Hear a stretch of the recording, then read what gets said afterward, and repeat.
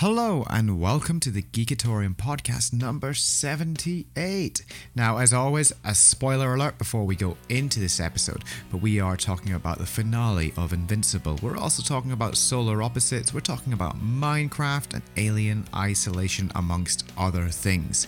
We have a sodium story involving Russell Crowe and the MCU, and we're doing a Fantastic Five based on our Fantastic Five couples. Now, if you've enjoyed this podcast, please give us a share on social media. Just search for the Geekatorium on Facebook, Twitter, and Instagram. And of course, make sure that you hit subscribe and let people know that you have done so. You can also leave us a review on iTunes. It will help us climb the rankings and get more listeners. And if you want to throw a little bit more support our way, we also have a Patreon. Just search for patreon.com/the Geekatorium, and you can give us a little bit more support on there. Now, one last thing just before I go. This podcast has been released a little bit late because, well, life sometimes has a way of getting in the way. And both Matt and I feel like we need to have a little bit of a break. So we are going to take this week off. So this will be the last podcast for another week and a half or so while we just recharge our batteries. But don't worry, we will be back. In the meantime, enjoy this one. But without further ado, let's go into the podcast.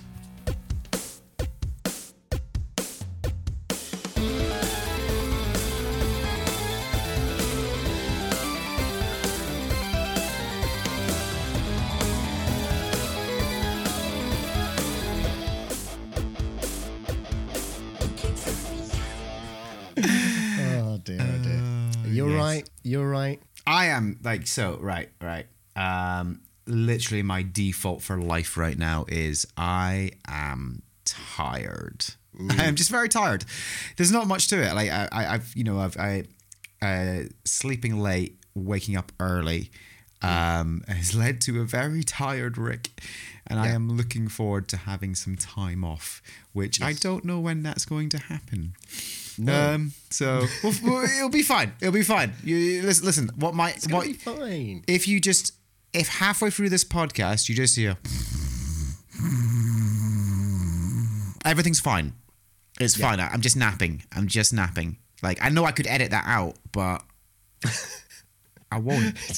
I'm just waiting for you. The podcast will be 12 hours long. 11 of it will be me napping. That's the next challenge, the 12-hour podcast. Oh my God. But if you start going like, it's like, no, he's dreaming. Oh, brilliant. How are you? I'm all right. I've still got my back support thing on. Still got it on. All right, Shatner. It doesn't go over the belly. It's around the waist and shoulders. Yeah, you keep telling us that. It's toupee next? No, I will tell you this because like I don't have immense body issues. Like I kind of will look at my body and go, this is what it is. It's fine. I can accept it. I know I've got the dad bod situation without being an actual dad. I know this, but I will say this back support thing does not improve my shape. It actually, I feel like it makes the belly worse. I feel like it does. It doesn't hold it in. I think it accentuates it more. It lifts and accentuates. Yeah.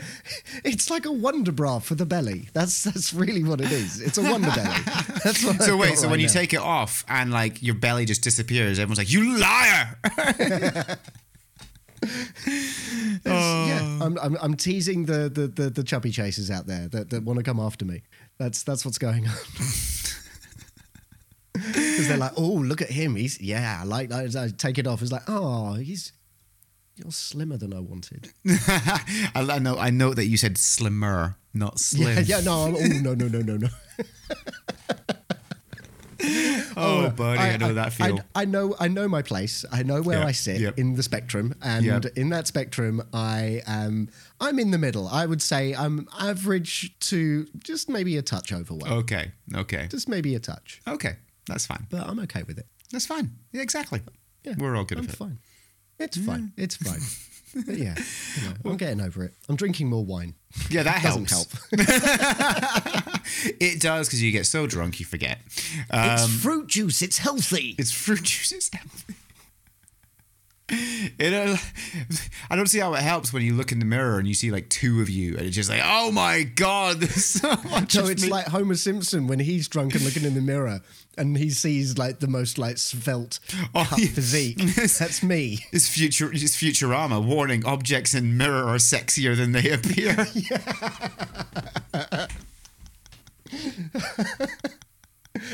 Brilliant. That's us. So what have you been watching this week? So nerdy with our references. I know. Welcome to the with Geekatorium podcast, aka How to Stay a Virgin for Life. So what have you been watching this week? Well, we were bereft. There was no Marvel. There was no Marvel. I had a taste of Marvel. I had a very small taste with the making of Falcon and Winter Soldier, the Assembled. Yep. Fascinating, some of it, especially them talking about there was supposed to be loads of stuff from Puerto Rico. And they showed you pictures, and I'm like, oh, that looks like the scene from here. But it turned out they couldn't film in Puerto Rico because there was several earthquakes. so they couldn't do that. And then they were like, right, we're going to go to Prague. Yeah. So they like started setting up in Prague, and then COVID happened. Oh, God. And then they have to like fly everyone back. They were like phoning people at 2 a.m. saying, you're on a flight at 5. Oh my God. Like, can you imagine? Absolute chaos. Especially because you think about it, you've got to get to the airport 3 hours beforehand, and man, yeah. Can you imagine? Because why would you bother phoning Anthony Mackie? Wouldn't he just fly home himself? He could carry the whole crew. Give him some of that serum. No, he doesn't have the super solar serum. He's not going to be able to do that. Just give him some. Look, he can just pretend he doesn't have it in the show, but he could have it in real life. He's that good an actor. Just the worst. But I'm the kind of person that has my phone on silent for most of the time. Like when I go to bed, like if the vibrate is just right, then maybe I will like wake up. But otherwise, nah, that's not going to wake me up. So if any of the crew were, the type that turn their phones oh my off God, and I'm put it actually on just silent. picturing you in your sort of own Home Alone situation on the set of Falcon and the Winter Soldier. Everyone's gone away, and you're like, Anthony. I think is anyone here? It's the rapture. Sebastian. No. To me, he's Seb. He's Seb. Oh, he's Seb, is he? But no, it would be like the Rapture, and I'd start being like, "Well, I got to film this series on my own. Just play all the parts. Oh, brilliant! Write the theme tune. So how was the it? Theme tune. How was it? It's good. I mean, look, the whole thing is, I like making of stuff. I'm that kind of geek. I like the taking things apart and going, how does this work, and all of that. My girlfriend hates me for that kind of stuff. But I like to delve into that sort of process. Right. Look, I don't know if it's a common thing for all creators to be that way, to sort of look at how things are made. Some people, it can spoil the illusion. Like if I like watching interviews and things like that. Kelly, my partner, she does not like. I'll say, oh, let's watch this interview. And she's like, I don't like interviews. They bore me. I love that stuff. I like finding these things out. I like seeing what I can relate to and be like, yeah, I know that. Okay, good. It's not just me that goes through that process and blah blah blah. So that's sort of my reasoning for watching. I'll get a DVD and I'll watch all the making of documentaries in it. Yes, you will. Yeah. The Alien Saga was the worst for that because it was like 7 hours worth of documentaries for all 4 films. And at the end of every single one, you were like, fuck you, Ridley Scott. Yep. You're in my mind. Get out of my head, Rick. But yeah, so I watched that, which was fun. But I'd like to talk about, because I think you watched this as well. Invincible, the finale. Oh yeah, I watched that. It was good. It was weird. It was like the opposite of how other season finales happen. I watched it the morning it came out. So I woke up in the morning, right? Oh, that's an intense watch for the morning. Yeah, yes, 7:30 in the morning. I watched it. Oh, Jesus. Yeah. That's one of the most violent ways to wake up. Yeah. Oh, it got me set for the day. Honestly, I was ready to pull out spines and crush heads. Oh, dude, that it was good. Train scene. Yeah. Oh my God. The train. Oh, it was good. I enjoyed it. It was, as you've just said, it was an interesting way to finish the season because it didn't finish. It didn't. No, it was very much setting up for the future of the show, which, okay, I'm with. I've done a bit of reading into Invincible the comics now and just sort of got an idea of where storylines might be going and stuff like that. Same. I've done that as well. Yeah. So it'll be interesting. But it was an interesting end. Like it was really brutal, really, really brutal. Yeah. But then Omni-Man just left. He just left. He was beaten by leaving. And he was beaten by love, dude. Oh yeah, he loved his son. Squirrel Girl tactics. And so it was kind of like, in a way, it was anticlimactic because I guess, like, especially when you compare it to like what we've watched with Falcon and Winter Soldier and other superhero properties. I was saying it's the other way around. Normally the finale will be all the chat and then the big fight at the end. Yeah, whereas this one was like, let's get the big fight done and now let's go. Let's see what we're going to do next. It was 20 minutes long, that fight, though. It was half the episode. Yeah, was that I know. fight. I didn't realize how long it was until I sort of paused the episode and I was like, oh, we're still going. Okay. Yeah. So it was good. I enjoyed it. So it looks like, the Immortal's getting fixed again. So the Immortal will be back. But if you know the if you've done the same reading of the comics of Abraham me, Lincoln, you mean? Abraham Lincoln, yeah. But if you've done the same reading of the comics as me, you'll know who he's supposed to become in relation to the comics. I haven't quite got to that part yet, but as I say, I know that he was Abraham Lincoln, which I still think is freaking hilarious. I know, I love it. He's a caveman. Yeah. He's just lived forever, and he was Abraham Lincoln. Yes. It's brilliant. But yeah, I loved the concept of they put stuff in the water to stop you seeing certain frequencies. So when he's in that room, he can't see a thing because he's drunk too much of the water. Fascinating, kind of like amazing kind of stuff. Yeah, love that. Yeah, no, it was good overall. I enjoyed it. I am curious to see where next season goes. It's interesting. I think you brought up that what happened with the Mars guy, and there we have it. They do reference it. They do reference it. So they haven't forgotten it.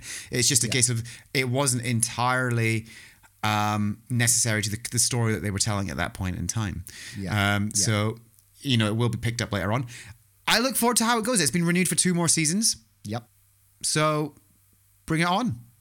Yeah, definitely. But it's again, just to recommend to our listeners, if you haven't watched Invincible, please watch Invincible. Yeah, do you know what's really funny? I know I don't sound too excited about the finale. It's because it was such a weird way of doing it, and as you just mentioned. But actually, it's still brilliant. Like the finale itself actually is brilliant. The fight is fantastic, and I was really excited at the end where they were just like doing the whole Lord of the Rings Return of the King thing at the end where it's like, and now this, and now this, and now this. But then every single and now this was like, okay, this is going to be good. Like, so it's definitely one of the best cartoons I've watched in recent memory. And well worth watching if you haven't seen it already. So please watch. Yeah. Please watch it. What else have you been watching? Well, on the sort of same scale of violence, we have finished all of season 1, and I'm halfway through season 2 of Ash vs. the Evil Dead. That show is much better than it has any right to be. It really is. It really, really is. No. I've just realised I'm halfway through season 3 of Ash vs. the Evil Dead. Wait, we watched 2 seasons. You've just watched it in that short space of time right now? Amazing. Yeah. I'm like Data. Yeah. I've just finished watched it. Netflix on fast forward. For some reason that is an actual option. It's bizarre. Oh my god, my favorite meme involves something along those lines saying Ultron is the best bad guy in the MCU because he takes 5 minutes looking at humanity on the internet and decides it must die. Yeah. It's just like, no. You're right. You're right, Ultron. Is it like people? There's too much to relate to Ultron and Thanos, really, isn't there? It's just like these guys are just. They've got a point. They've got a point. Anyway, so you've been watching Ash vs. Evil Dead. Yeah, Ash vs. the Evil Dead, and it's been quite funny because having watched Parks and Rec and seeing Lucy Lawless turn up in that for only a few episodes, but it's nice to see her. She's in all of Ash vs. the Evil Dead. And like she's the one who wrote the book. She's the one that wrote the Necronomicon, and she's brilliant. She's brilliant. And there's like actually like multiple Lucy Lawlesses at one point, which is quite cool. Some are good, one is good, one is bad, and you know it's quite cool. But Bruce Campbell's hamming it up and in a brilliant way. Lee Majors plays his dad, which is brilliant, like fucking brilliant casting. All of it is just wonderful. If you like horror with a bit of comedy, it's like if they made Shaun of the Dead a TV series. It's that kind of humor, maybe a bit more crass, but it's still great. Like cool. you sort of forgive it. You forgive it, especially like there's the bit where like one character does say, "It's like, oh, I can't believe you just hang out with Ash." It's like, look, Ash may be an aging drunk with racist tendencies, but he has his moments. So yeah, if you like that stuff, I would recommend it. I'll have finished it by this time next week.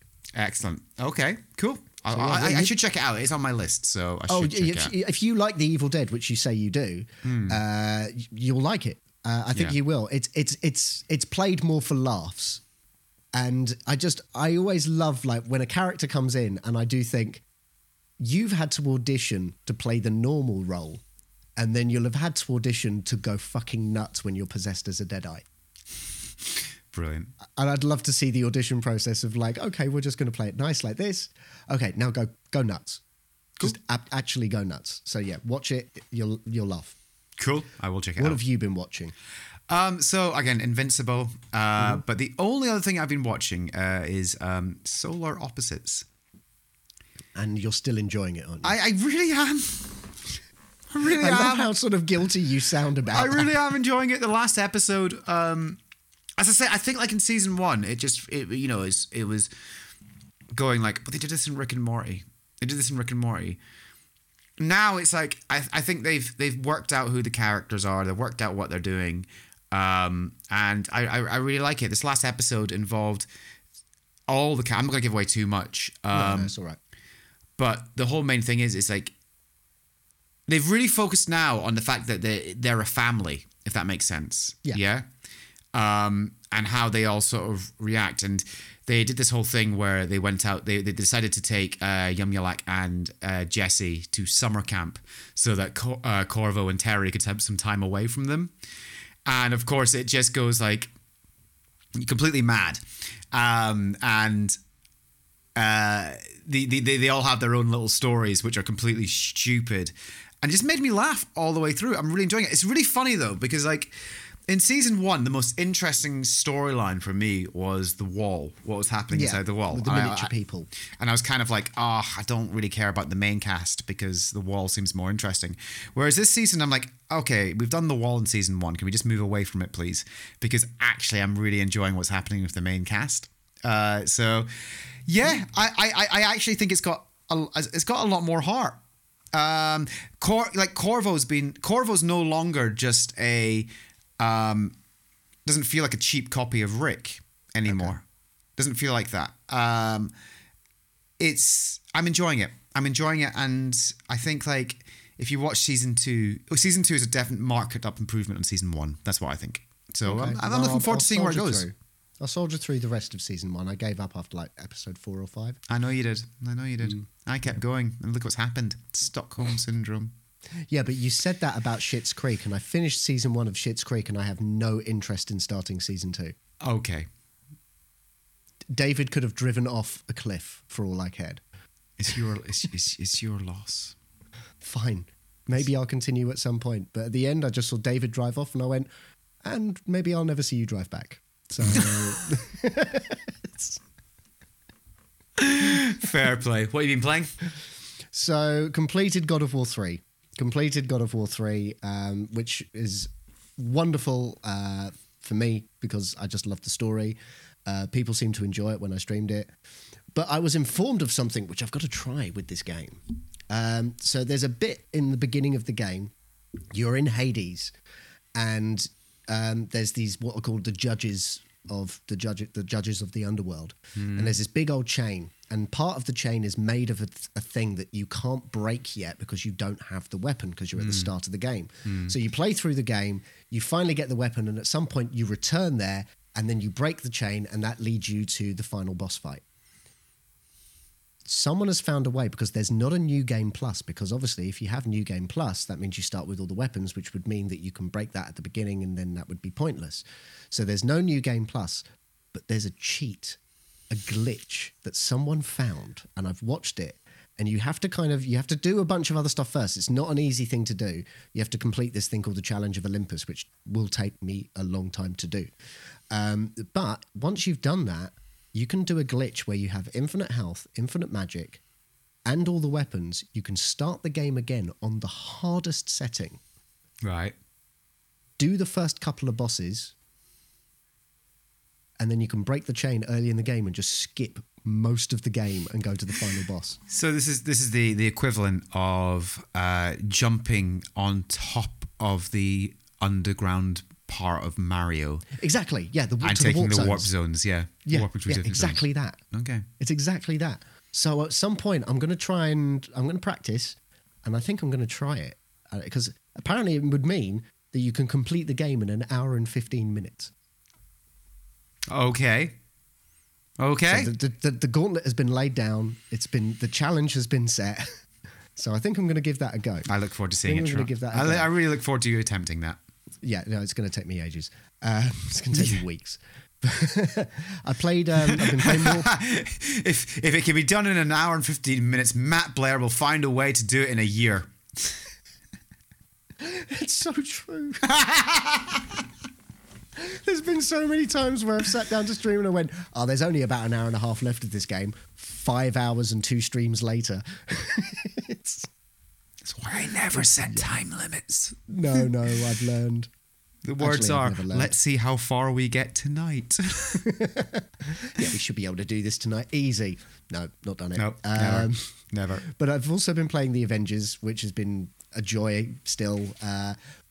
Started playing as Black Widow this time around, and she is such a good character. She's got a lot of variety. You got the guns, you've got the grapple hook. You can turn invisible, which is a weird thing. I didn't really think that she could do that, but yes, fine. I guess in the comics. Does she turn invisible? Does she have stealth thing? Okay, cool. Yeah. But what I realized, and I was watching back some of my stream going like, okay, let's see where I was actually going wrong in this game, because some of it was really hard. And it turned out I forgot what the block button was. And whilst I was watching, I went, oh yeah, I remember what the block and parry button is now. I'm going to block this punch with a punch. Yeah. Or the other problem is, because I've been playing God of War for months since January, which is, the block button has always been the L1 shoulder button. And I kept on pressing that like I was still playing God of fucking War. Yeah, of course. Yeah. Which sets up another special move. So it wasn't always awful, but it just meant that I was like, I've just used up. I was going to save that. Okay. And it's just frustrating. But yeah, that's been good. But another game, I had a relapse, mate. Oh, God, no. Yeah, I had a relapse. Oh, you played Brixball Crusher, didn't you? Brixball Crusher, yeah. I went down that bee hole. Yeah, I went. Do we have to go back into therapy again? I might have to, but I did notice something quite funny. I was stuck on a level for a very long time. Like, we're talking a week. I've been stuck on one level. Okay. And what happens is that there's a block that's made of slime, and another block that has a brush on it. And what you're supposed to do is break the block that has the brush on it, and it cleans away the slime. Because if you don't clean away the slime generates more blocks. Okay. It was getting ridiculous. Like, the amount of blocks that I was just like, this is impossible. I would have to pay for this. This would cost me about £50 to clear this screen right now. If I was to actually buy That's all what the they're stuff. trying to do.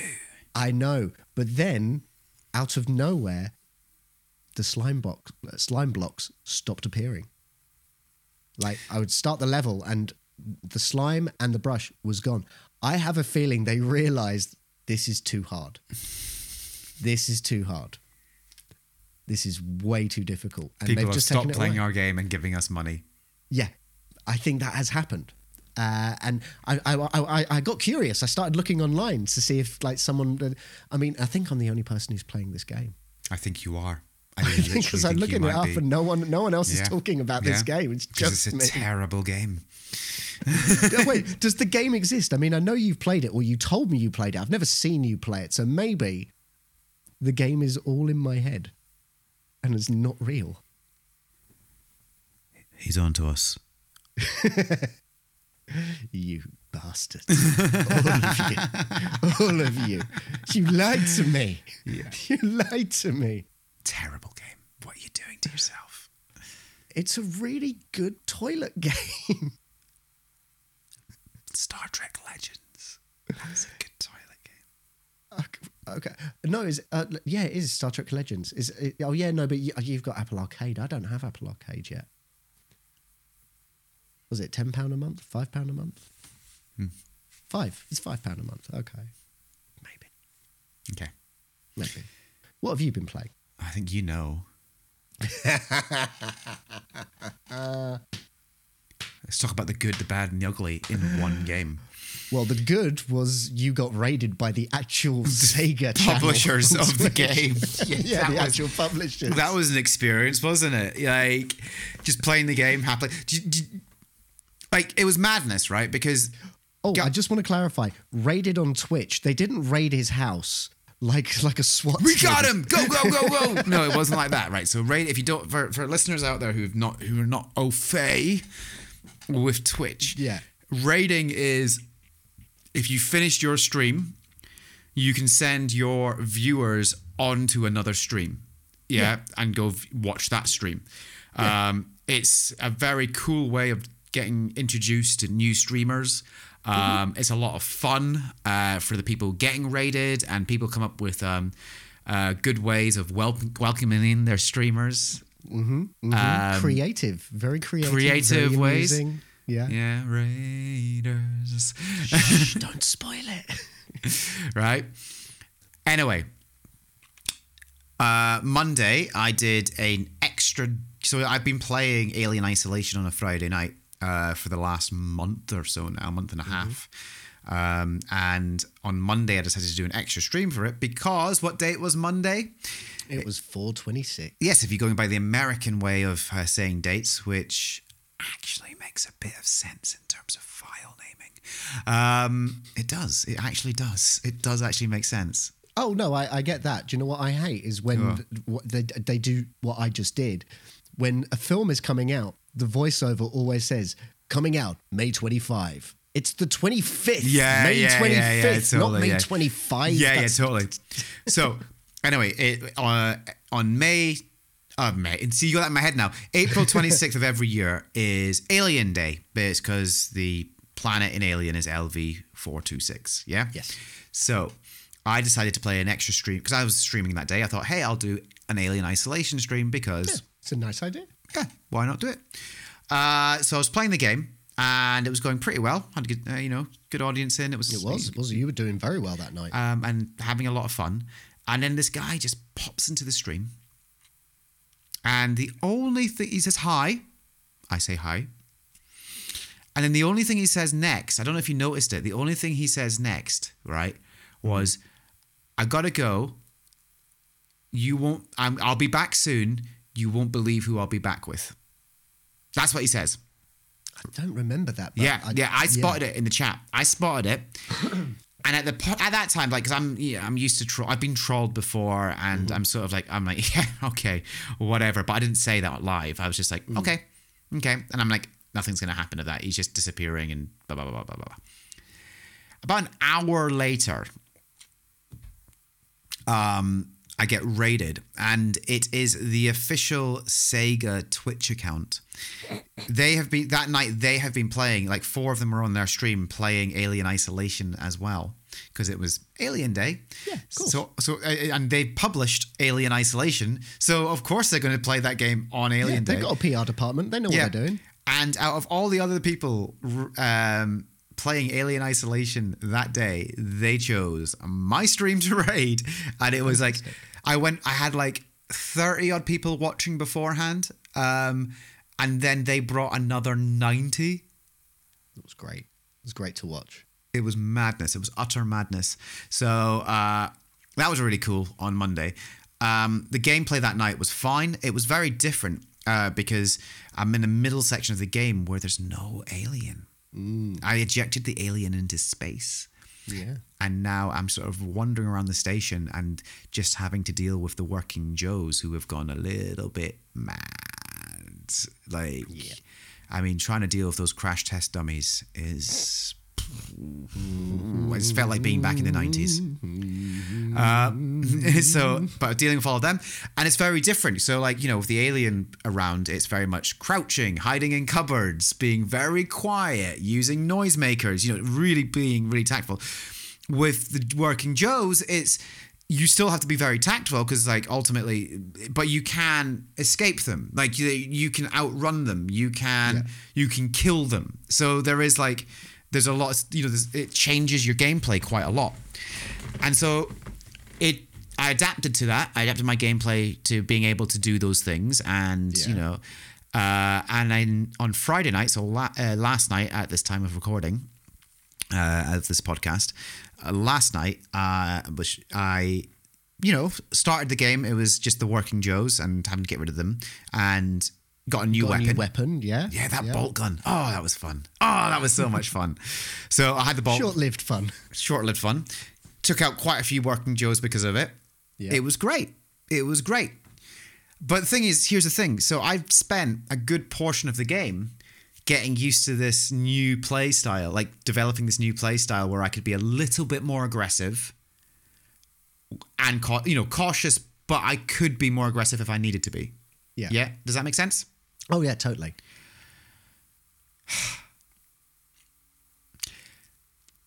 And then the alien returns. And not just the alien. That one's gone. The one that I've been dealing with, that's gone.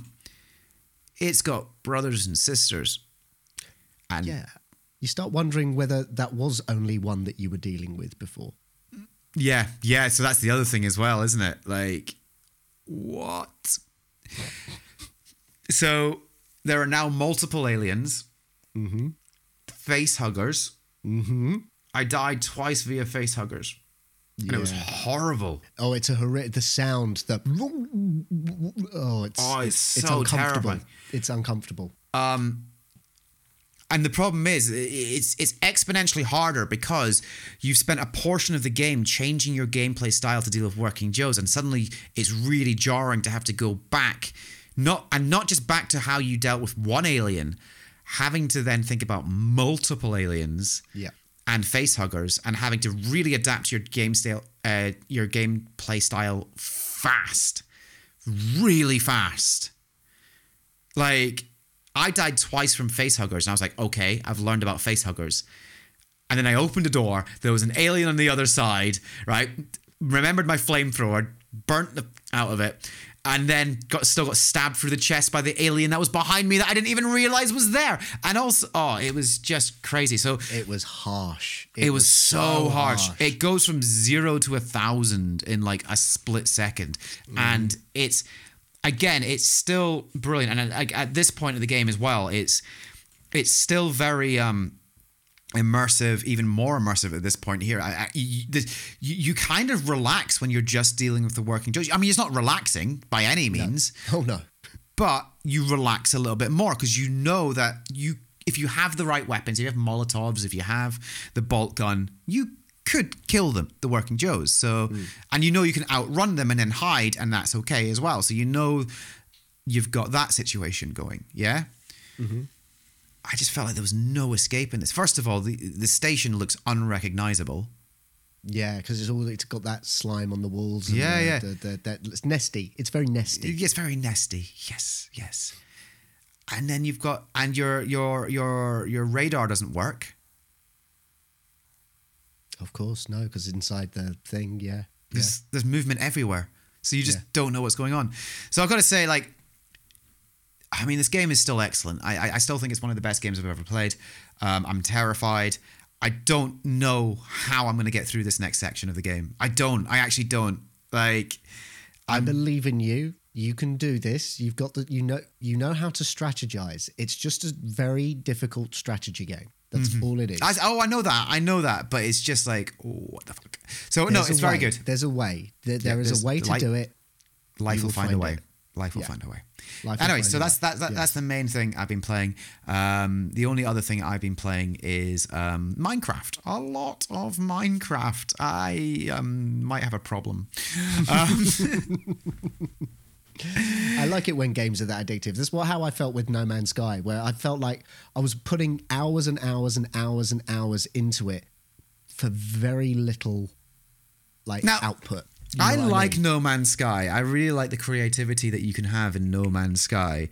But what I do find is that it's very, this piece looks like this piece and it's only used for this. It's like there's a lot of that. And it's quite difficult to build some pieces. Like if you land on the wrong planet, then you're kind of screwed. So it's got its flaws. I still like the game. Minecraft, on the other hand, like even though it's that weird blocky thing, and you go like, oh, it's blocky, it just looks so simple. Your imagination can kind of run a little bit wild with it. Yeah. Well, do you know what? When I saw you playing it last, it reminded me. I was like, why does this look like Doom? Yeah. Right. Like, why does this look like Doom? All the texture mapping and everything was like that. Yeah, it's great. It's like Doom. It's great. But it's for children. I love it. And I've been working on a giant castle. I've got a throne room. I've got a throne. And as I'm learning more, you don't have any kind of complex at all, do you? No. I think you'll find I'm King Richard the Fifth. But I'm enjoying it. It's nice. And do you know what I actually really like about it is when Minecraft gets really good, is when you're playing with others. And it becomes a lot of fun. I've been playing this, so I've got two things going on. I've got a realm for my Twitch subscribers, and that's been really nice and friendly. Where we've got this village that we're trying to build up and up and up, and we'll probably go on some adventures and stuff like that together. But there's some people have come in and have created these amazing homes for themselves, their own bases, and it's like. Some of them are beautiful. Some of them are completely mad. The guy from New Zealand has made a hobbit hole. It's like, I know. Of course he has. Yeah, exactly. Like playing to type here. And I rule over all of them in my giant castle. But it's really, really, really cool. I really, the imagination is just fantastic. And then on the other server I'm part of, is a streamers server. So lots of streamers are in there. So myself, Performing Nerd, Chef Samros, Savage, Dimatan, we're all in there. And it's more playful, So whereas the community realm is really creative and friendly and stuff like that, this one is more chaotic and, it's like, just more chaotic and more taking the mick out of each other, Yeah. So it's as you would expect from comedians and, Yes, cool. I think there was one bit we had like Gary Tro is in there, and he's not played the game before, and it got to the stage where he's basically dug himself a hole in the side of a hill as his base, and that's all he's done, and so I just started bricking him in. And he doesn't have any tools, so he's having to break the bricks with his hands. How long is that taking? Quite a while. It was worth it. Is that why I haven't seen him stream for a while? Yeah, he's stuck inside this hill. So So it's funny because Minecraft's one of these things that I definitely look down on a little bit. But now I'm like, no, I get it. I get it now. I get why I get why it's addictive. But I also get why it's a good escape as well. It's fun to play and it's fun to sort of switch off and let your imagination run wild with it. So that's good. That's good. Are you playing with a mouse or a controller? Mouse. Yeah. Mouse and keyboard. It's much better than mouse and I'm keyboard. tempted, but like it's as we talked about, like to join you lot, I'd have to do it on the MacBook, not the console. So it's like I do want to join, but as I said, I'm trying to keep my MacBook clean from games because just get rid of all the porn you've got on there. Yeah, but some of it's like, there's sentimental value. But you can just stream it all. No, not these ones. Okay. We'll talk after the podcast. So that's what you've been playing. Very good. It is. Would you? Yeah. Would you like some flavour? Yes, please. Would you like some enhancement to your flavour? Not if it involves your porn. Well, this is saltier. Okay.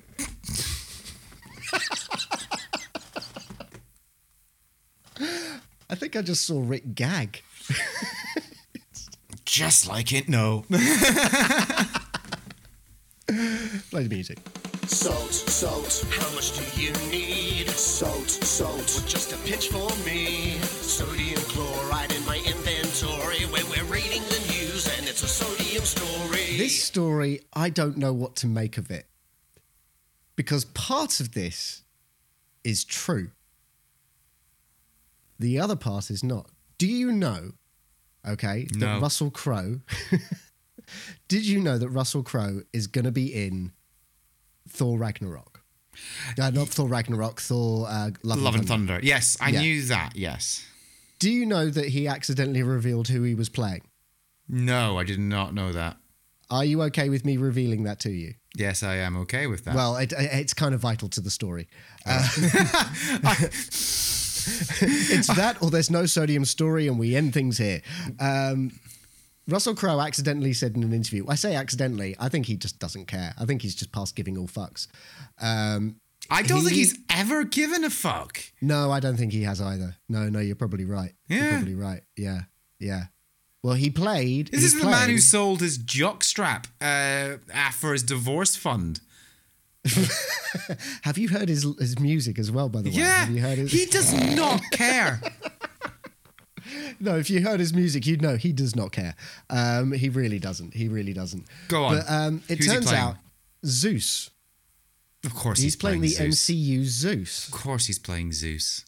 Well, this is how it's been taken. So Russell Crowe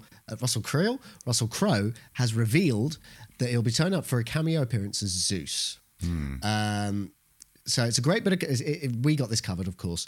It's a great bit of casting, even if the role isn't going to be a major one. The smart money would be on Christian Bale's Gore the God Butcher, living up to his billing and making mincemeat out of Mount Olympus's top dog. So what they're theorising that he's going to be a cameo and Christian Bale's going to kill him, like probably early in the film, probably just to show this is how bad this like villain is he's capable of killing Zeus. But apart from Kratos and Ares, who else is a son of Zeus? I'm not hot on my... It's okay. No, it's okay.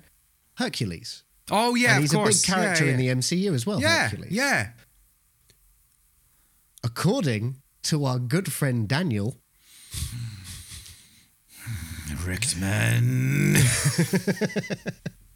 According to our good friend Daniel, the person who is in talks to play Hercules, who has played Russell Crowe's son in another superhero movie? Oh, fuck off. Henry Cavill. Henry Cavill is apparently in talks to play Hercules in Thor Love and Thunder. Now, part of me thinks total bullshit. Total bullshit. I think Henry Cavill would want to play a bigger role in the MCU than probably Hercules. I actually would like him to be Captain Britain. I think that's actually quite good casting if he was to make that transfer into the MCU. Right. But it's it's a great bit of trolling to have Russell Crowe and Henry Cavill play father and son again. Yeah. I think there's a bit of trolling from, especially if it's Taika Waititi doing it. Yeah. Bring in some Kevin Costner action and wow. Absolutely. Yes, exactly. What do you think? Like, do you reckon that's an actual possibility, or do you think Henry Cavill would be more? I can't see it being a better possibility. role? I don't want to see it as a possibility. I think is more like I don't know. I don't know if I don't want it to be possible. I'd rather see The Rock play Hercules. Yeah, but he's Black Adam. Yeah, I know. Yeah, but Henry Cavill was Superman, so that's not going to stop anything. Not anymore. I said was, okay? My worry about it all is if we have this situation where these two actors come back and play these two characters, it just means that eventually we're going to get a really bad Avengers movie, and then we'll suddenly get a release the Snyder Cut, even though Snyder has nothing to do with this bad Avengers movie, and it'll just make that Avengers movie even worse, but 4 hours long. Fuck you, Zack Snyder. Did you? By the way, speaking of the Snyder Cut, did you see what Warner Brothers did, which was tone deaf? What, on the Warner Sister dot? Hey, Warner Brothers thought after all of the Snyder Cut stuff, there's been like, now there's restore the Snyderverse and all of this, and the fandom is just as toxic as ever. Yep. Warner Brothers thought it would be a really good idea to put a trailer out for a 4K version of the Joss Whedon cut. Like, just everyone going, Warner Brothers, what are you doing? So you know when we were saying how like if Marvel flexed and took that billboard out that just went no, that's essentially what Warner Brothers have just done.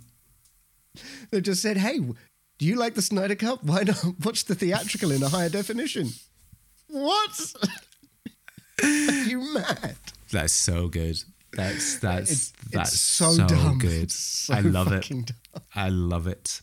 I love it so much. And there's another Sodium story which I really don't know, but a lot of it is apparently The Rock making Black Adam is causing a big stink with Warner Brothers to restore the Snyderverse because he feels that the Black Adam movie would be better if the Snyderverse was restored. That's the rumor. That's the Sodium story right there. I don't think that's true. I don't think it's true either. I think The Rock is too professional. The Rock is too professional. I think I think it's just wishful fans,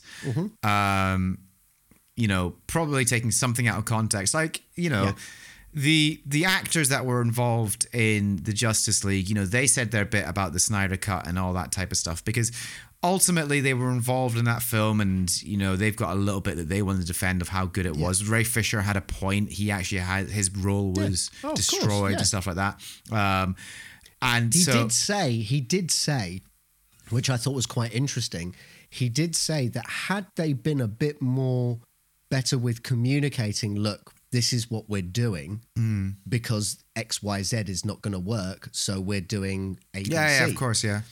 He said, had they done that, then maybe things would have been better. But because they were kind of keeping it to themselves and the actors were a bit in the dark about what the hell was going on with the filming, that it all went a bit shit. Yeah. Yeah, that makes sense. And he has a point. He definitely has a point there. In terms of the abuse and bullying and all the other accusations, I have no comment on that. I don't know.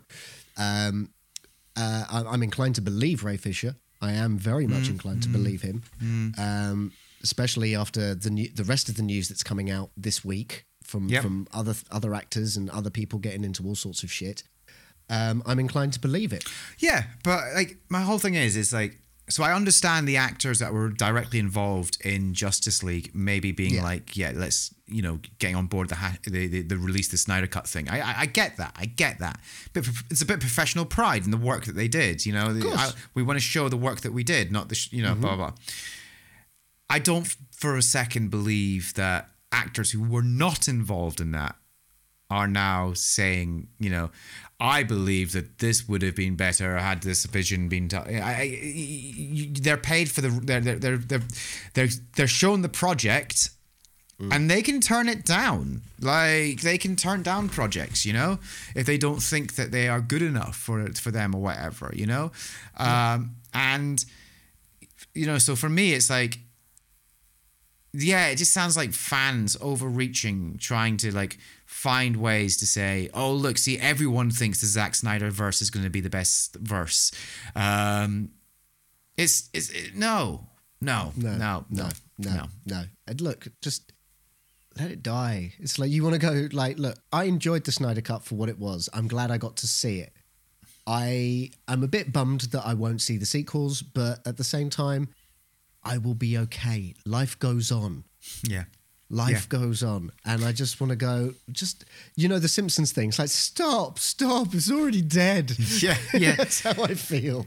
Just let it die. And again, I mean, I stick by my assessment of the Snyder Cut. Like, that's fine. It's an objectively better film than what was in the cinema, but it's still terrible. So, like, it's not a basis to jump off on and create a whole Snyderverse. No. Oh my God, the amount of video essays I've been watching about Zack Snyder and his style. Dude, that's unhealthy, man. Look, if you don't like it, that's fine. You don't need to watch videos about why you don't like it. No, but it's just like you don't need once you that start to seeing yourself. but the thing is, once you start seeing patterns of how Snyder treats certain people in his movies, you see a commonality in his movies, and you just go, man, this guy's view of the world is bleak. It's bleak. And like overly bleak. And this, you know, there are people who go like, oh, he just sees the world as it is. It's like, nah. Anyway, enough about the Snyder Cut. The continuing saga of Rick versus the Snyder Cut. Yeah, and release the Rick cut. That's what I'm saying. It's 4 hours of me ranting about Zack Snyder. Which is ironically about half the length of some of the video essays I've been watching about Zack Snyder's. Well, that's the sodium story this week. Salt, how much do you need? Salt, well, just a pinch for me. Sodium chloride in my inventory, where we're reading the news and it's a sodium story. I've bit my tongue. You bit your tongue? I bit my tongue. It's really sore. Like for real. Not like you tried to hold something back, you just actually bit your tongue. I actually bit my tongue. It's actually really sore. Get some whiskey in there. I think I might have to. Straight into the bloodstream. Just inject it into my veins. Beer and whiskey. There's a good combination. I don't know why you just reminded me. Like, what was it? I can't remember the full line, but you reminded me of Barney in The Simpsons, where he's just like, I don't have a drinking problem. Oh, look, there's beer in the ashtray.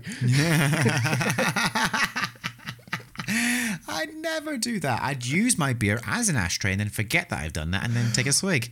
We've all done that. We've all done that. Oh, God. This has been the episode about gags. This is the gag reel. Yeah, like, you gagged earlier. Now we're both gagging. This is, oh God. Oh, brilliant! Shall we finish with something a little bit more positive? Yeah, let's rank stuff. Yes, because that's always a positive thing to do. There's no toxicity involved when giving our opinions about things in order. Let's do it. Yeah. When your brain is in a twist, 'cause you've got to make a list of the best things of all time, or the worst things we can find. It's a fair and fabulous, phenomenal, fantastic five. Okay, you came up with this. Explain away. Well, this one's quite sweet, and I nearly held back suggesting this one because it felt like it should be done for maybe a February podcast that's for Valentine's, maybe. But I couldn't wait until next February, and so I just decided to suggest it. And it's the best couples in geekdom. Because some are better than others, and there are some that you root for more than others, but there are some that really stand out as people you ship. But not when I say you ship them, some people do like, oh, I wish they would get together, I so ship them. No, these are people who are together, and we're glad they're together. Yeah. And if they were to be torn apart, it would break our hearts. Yeah. That kind of stuff. Cool. That kind of stuff. Yeah. So that's why I just thought it would be nice. I just thought it would be nice. Excellent. So, yeah. Okay. Well, shall I go first so you get your number one? Yeah, sure. Go for it. What's your number 5? My number 5 is... You'll like this one. It's from Schitt's Creek. Okay. It's David and Patrick in Schitt's Creek. Oh, he came back, did he? You see, this is why you're missing out. And like now I feel like I want to talk so much about it, right? But I can't. But then also I know that you don't really care. I don't really care. Just tell me. That genuinely one of the sweetest relationships in sitcoms. It's so beautiful. Okay. You got two characters who are complete opposites of in terms of life, in terms of who they are and what they do and what they believe in and so on and so forth. You know, David, who is, you know, used to being absolutely rich, getting whatever he wants, and doesn't really respect other people. You know, he uses people in a way, yeah. And yes, through his friendship with Stevie, he sort of becomes a better person throughout the first season and the second season. But it's when he meets Patrick, everything changes. And Patrick is, again, just really normal guy. Just a really normal guy who just falls in love with David, but sees past the facade of David and sees David for who he actually is, and as a result brings out the best in David. And their relationship all the way through is just so sweet, just so sweet. And Patrick's also responsible for the best cover of Simply the Best that I have ever heard in my life. And now whenever I hear that song, I either think of that cover or I just end up just tearing just a little bit, because just thinking of what that song means when it comes to those two. And you see, like, as you go through Schitt's Creek, you see David grow, and you see him grow a lot because of Patrick. And it's an absolutely beautiful relationship. And yeah, it's my number 5. Okay, that's good. Yeah. I'm still not going to watch anymore. But yeah, okay. Interesting. That's your number 5. Nice work. Yeah, what's yours? My number 5, considering that this was our number 1 last week, and I say our number 1 because we both had the same number 1 last week. These two are still, they're not quite at number 1 because they're at number 5. And that's Fry and Leela. Philip J. Fry and Taronga Leela from Futurama.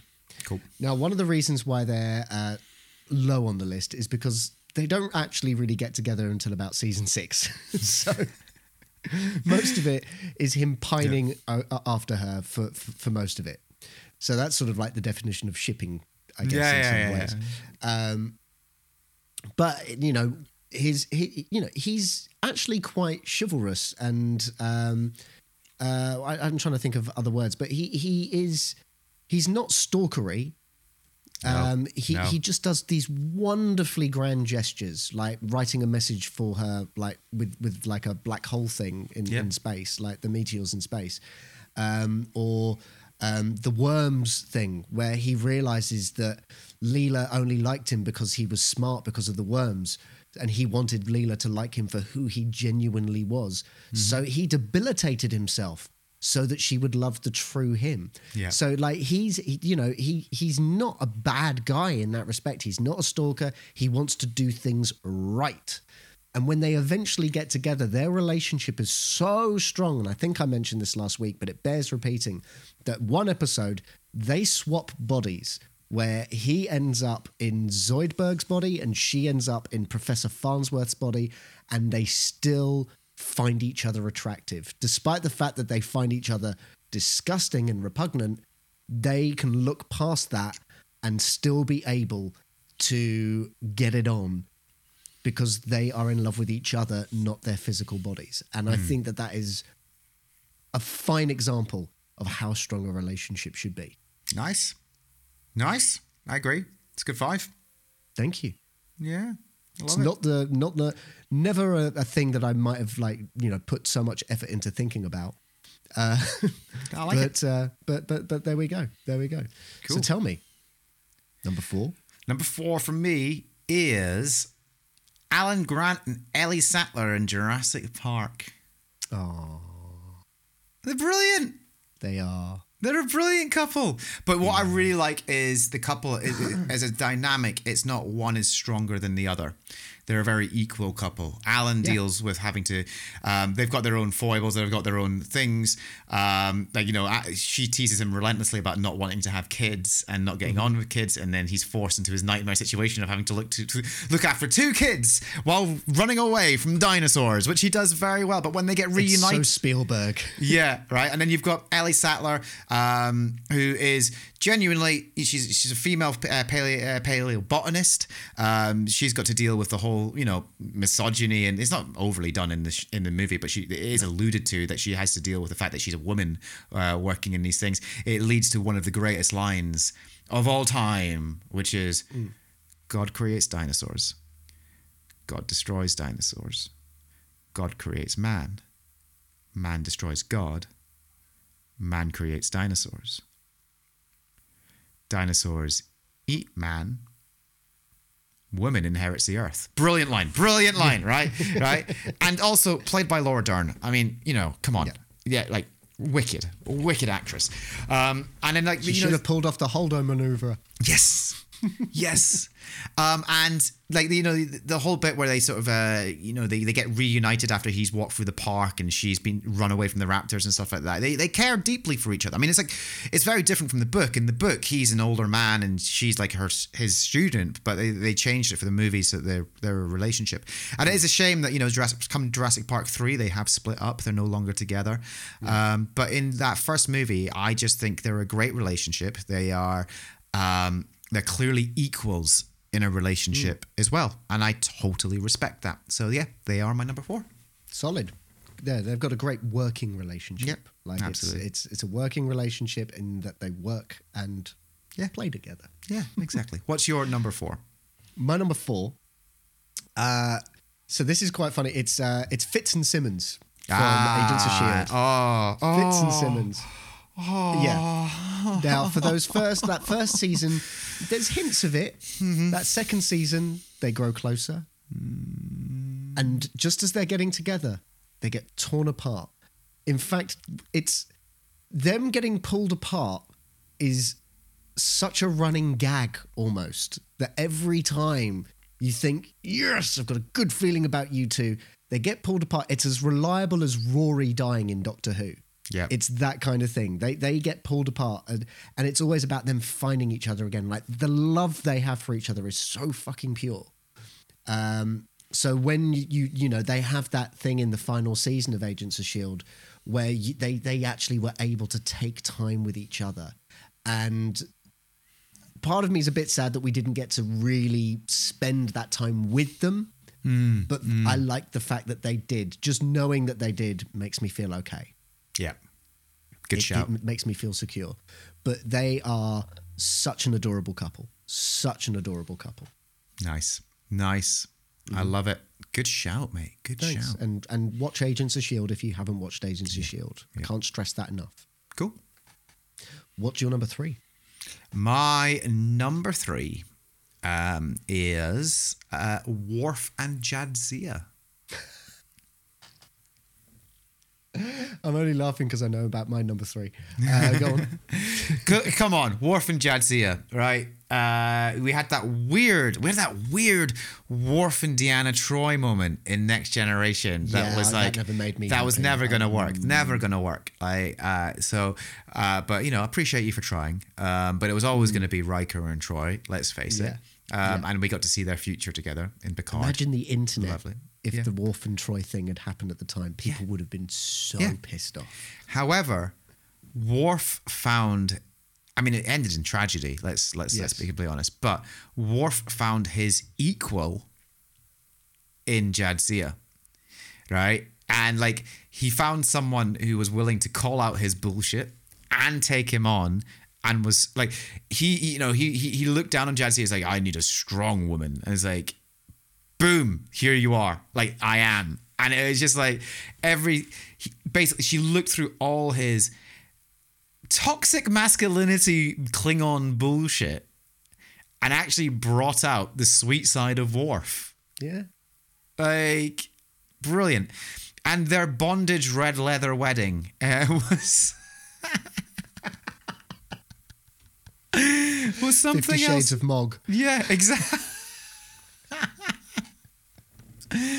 No, I just think they're such a great couple. And, it ends in tragedy. But, Booker worked out for her. It's... but they're such a great couple, and I think in terms of Star Trek, there's not in terms of couples in Star Trek up until that point, it was Riker, obviously Worf and Troy, and Riker and Troy were hinted at, and Picard and Crusher were hinted at, but there was no overtly couples except for, and I know what your number 3 is, which is going to be hinted at. It wasn't, but if you think about it, it wasn't until Deep Space Nine that they started really exploring those types of relationships more. No, true. More, right? True. And then suddenly that let the doors open for B'Elanna and Tom. And it opened up the doors for Trip and T'Pol. There's once they opened those doors for actual relationships to happen, then it changed everything. So Totally.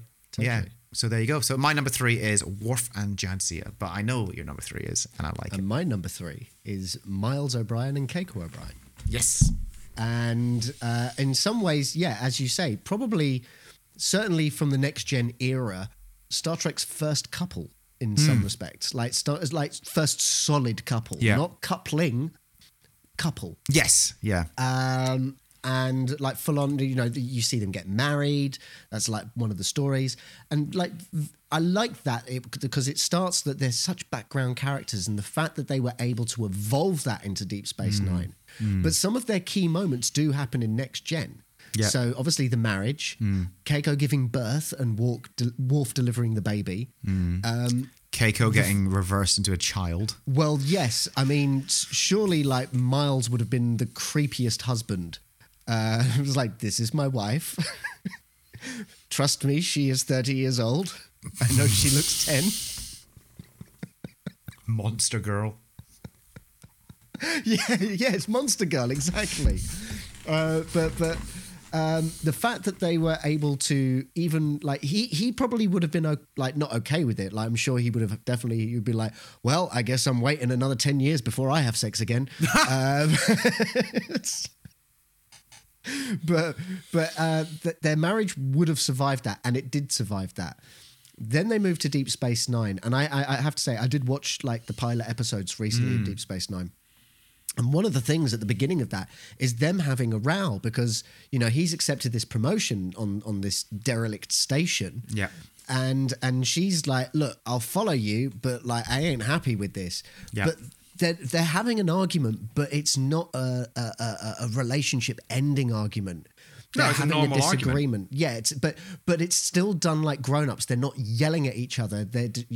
He even says, "Look, why don't we do this?" And she goes, "Look, that's not fair on you." She's venting her frustrations, and he's not like taking it out on her or feeling like she's taking it out on him. They're grown-ups. They have proper conversations about these things, and they're incredibly supportive of each other. And the fact that he. Even the evil clone version of him, who didn't realize he was an evil clone, like she was like instrumental in sorting that situation out. Yeah. Especially, and also his PTSD when he was in virtual prison for like 20 years. Yeah. And to everyone else, it was like an hour. But for, and like he nearly hits the daughter and he loses his mind, but she stands by him. And it's beautiful. Awesome. So they're one of the most solid couples in all of science fiction. How about the fact that when they met their ancestors from the Defiant that had been living on the planet for 300 years, and he still refused to actually couple up with anyone else? That's amazing. Yes, you're right. Yeah, solid relationship stuff there. There you go. Good shout. Love it. Thank Good you. number 3. Thank you. What's your número dos? My number 2 is, oh my God, now we're going to get into controversy. We're getting into controversy here, right? Because I'm picking a side. I'm picking a side with this one, right? Oh, wow. Yeah, okay. if you remember the late 90s, early 2000s, one of the biggest TV shows around. And there was, in the beginning, there was one relationship. And towards the end, there was another relationship. And people picked sides. And people still pick sides to this day as to which relationship is better. And so I'm throwing my hat into the ring. Mm-hmm. My number 2 is Buffy and Angel. Yep, there you go. Right? I'm telling you, I think Buffy and Angel is the better relationship in Buffy. I also think it is it's heartbreaking. It's heartbreaking as a relationship. But it's an amazing relationship. It's a story of true love. They fall in love with each other. Initially, Angel just wants, Angel sees Buffy before she becomes the Slayer. He's told that she is going to become the Slayer. And he's like, I want to protect her because he's got his soul back and he wants to redeem himself. So his thing is, I will protect the Slayer. I will help and protect the Slayer. I'll be there for the Slayer in any way that I can be. And before Buffy even knows it, she's already inspired him to become a better person, even though he's dead. But become a better person because he needs to be. He needs to be that better person. So that's amazing in its own right, first of all. And Buffy becomes a better Slayer because of Angel as well. And also becomes more nuanced and understanding that there are... I think, like, if it had gone the way of any other Slayer, and if you look at, like, Kendra, for example, the other Slayer, Kendra the Vampire Slayer, who came about because Buffy died at the end of season 1. But if you look at Kendra, she was very much trained by her Watcher. Vampires are evil, demons are evil, they must die.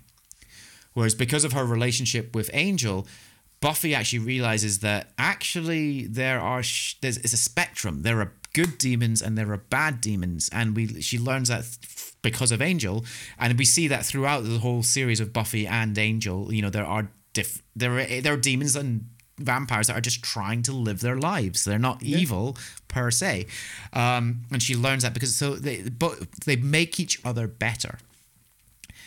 But the heartbreak when they love each other so deeply, but that one true moment of happiness, sex, that knowing that being together and being truly in love can make Angel evil again is heartbreaking. And that's what happens in season 2.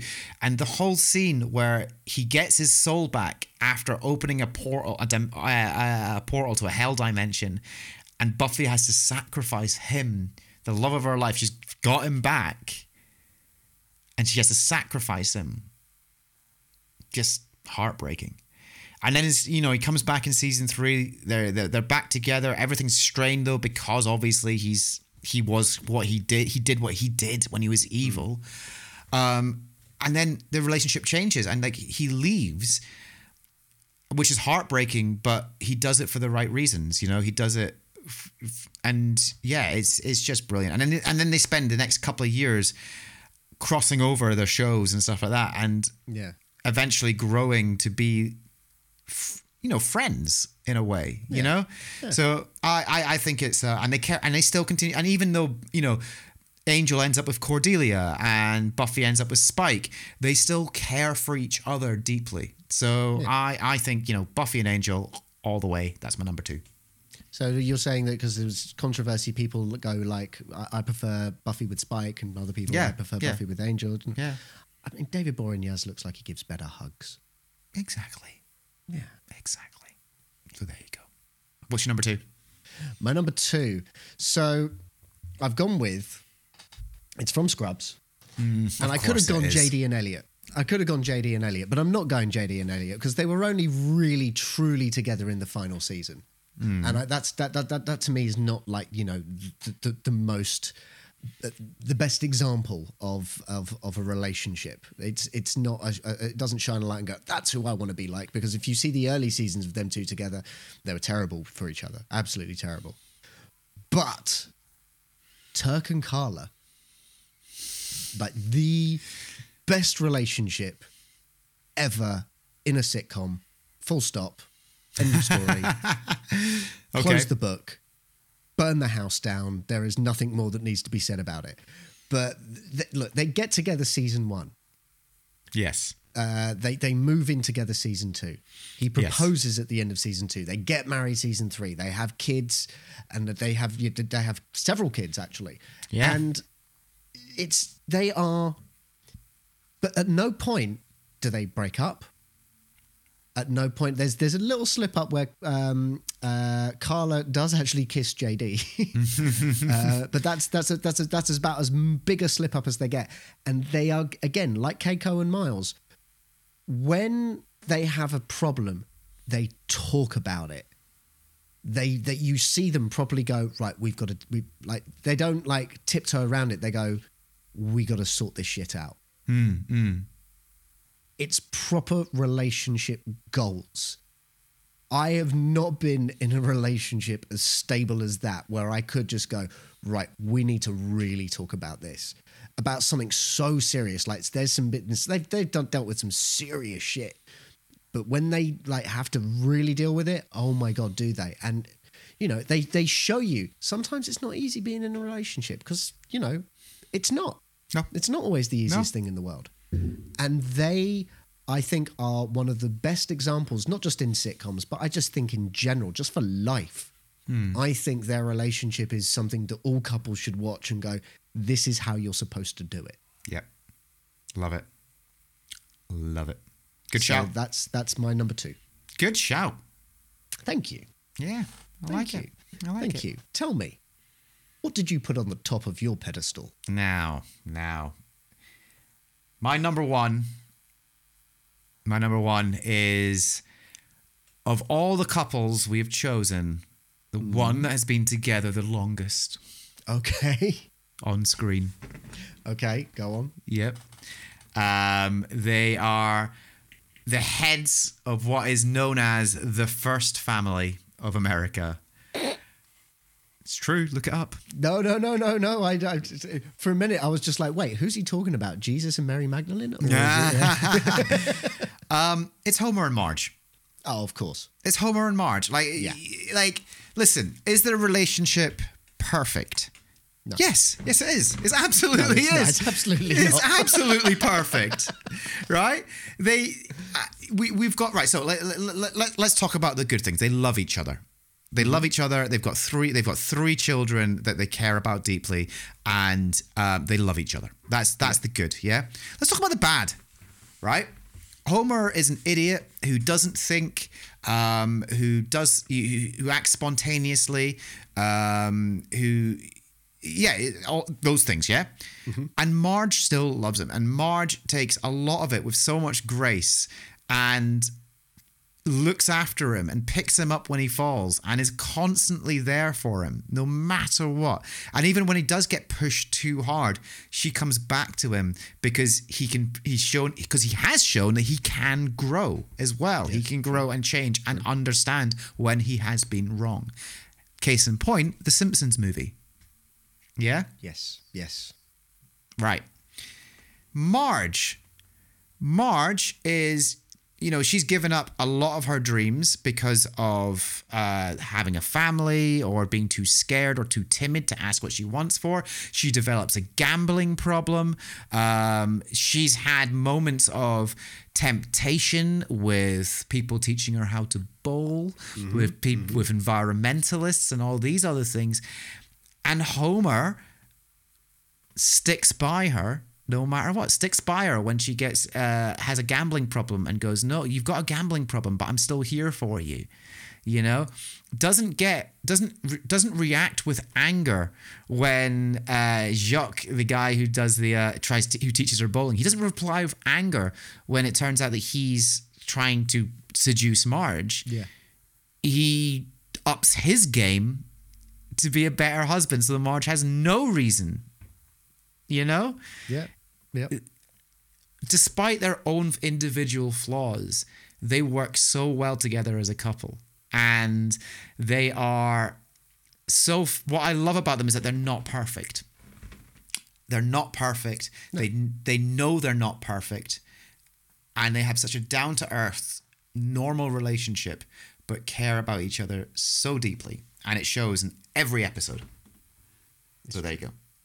Homer and Marge are my number one. It's a great number one.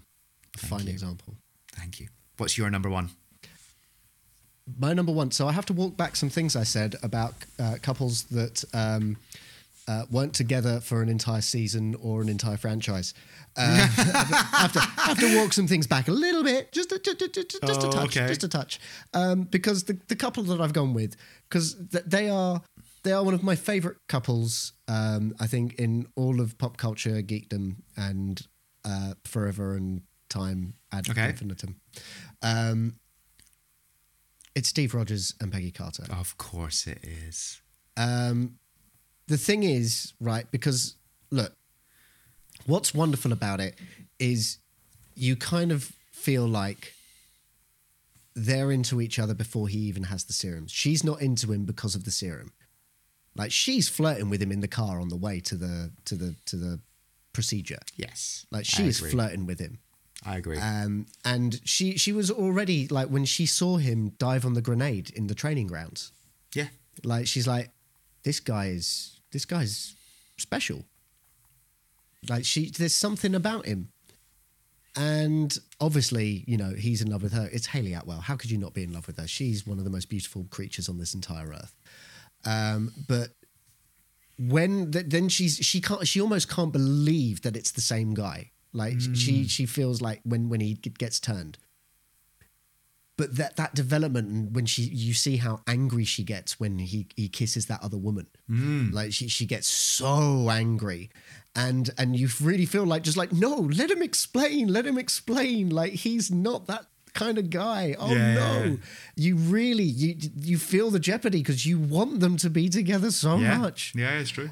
And that heartbreaking scene where they're talking over the radio and he's about to crash it. That is one of the best scenes. I mean, Tommy Lee Jones actually is one of the guys who sells that scene the most when he's watching over. And it's just like, if you watch that and you don't like even just well up a little bit, if your voice doesn't go like this for a moment, then you're not human. Yep.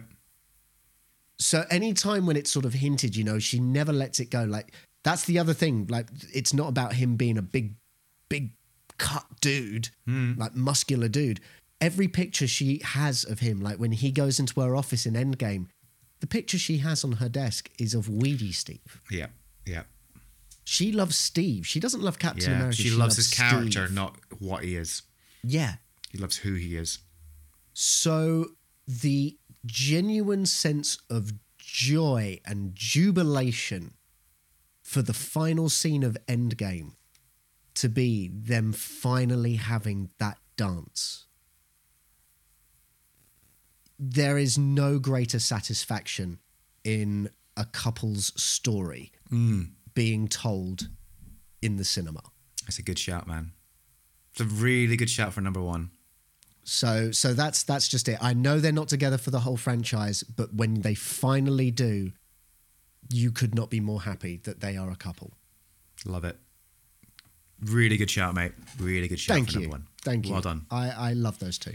I love those kids. I got a good feeling about those kids. Oh, well, good Fantastic Five. That was a nice Fantastic Five.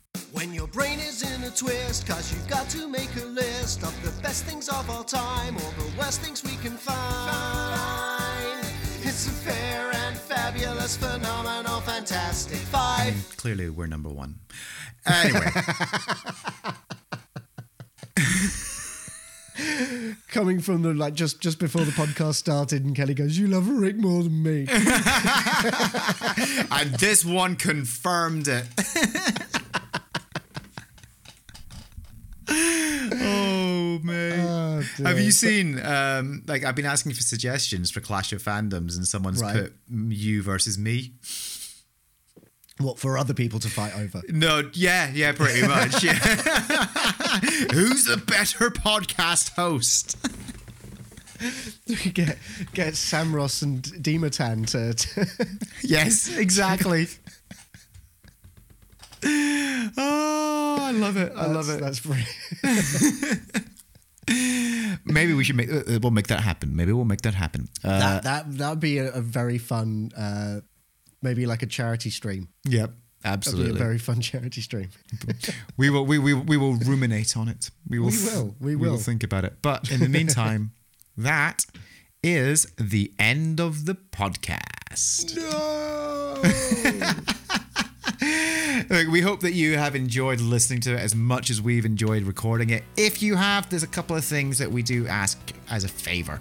Number one, if you haven't done so already, please make sure you hit subscribe on whatever platform you're listening on. Number two, if you can, please go leave a review. A 5-star review would be lovely on iTunes because it would help us climb the rankings and get some more viewers, which is always a nice thing. And number three, if you don't want to do either of those two things, then just please tell someone about this podcast, whether it's online or in real life. Share this podcast with someone that you think would enjoy it. Matt, how could they do that? Well, first, I just want to say that I can't speak for you, but if you leave a 5-star review on iTunes, it'll be the first 5-star review I've ever had. But I've had a 5-star review. Yeah, I know you have. Fuck you. Anyway. But you can leave a review. You can find us on Facebook. You can find us on Twitter. You can find us on Instagram. You can find us on Twitch. You can support us, and this is the one of the best ways that you can help to support us, and it's on Patreon. If you subscribe to us on Patreon, you have access to our Discord, which is only accessible for Patreon subscribers. There's lots of extras that we're still working on that want to just like make stuff for you, but we need to put in the time, and to put in the time, we got to be honest, we're gonna need a bit of money. Yeah, we do. It's a lot of work, and I want to do the work. I need to. But for all of these links and all of these things, just Google the Geekatorium, search for us. You will find us. And we will be grateful. Excellent. Well, thank you so much for listening, folks. We hope you have a lovely week, and we will speak to you soon. Bye. Bye-bye.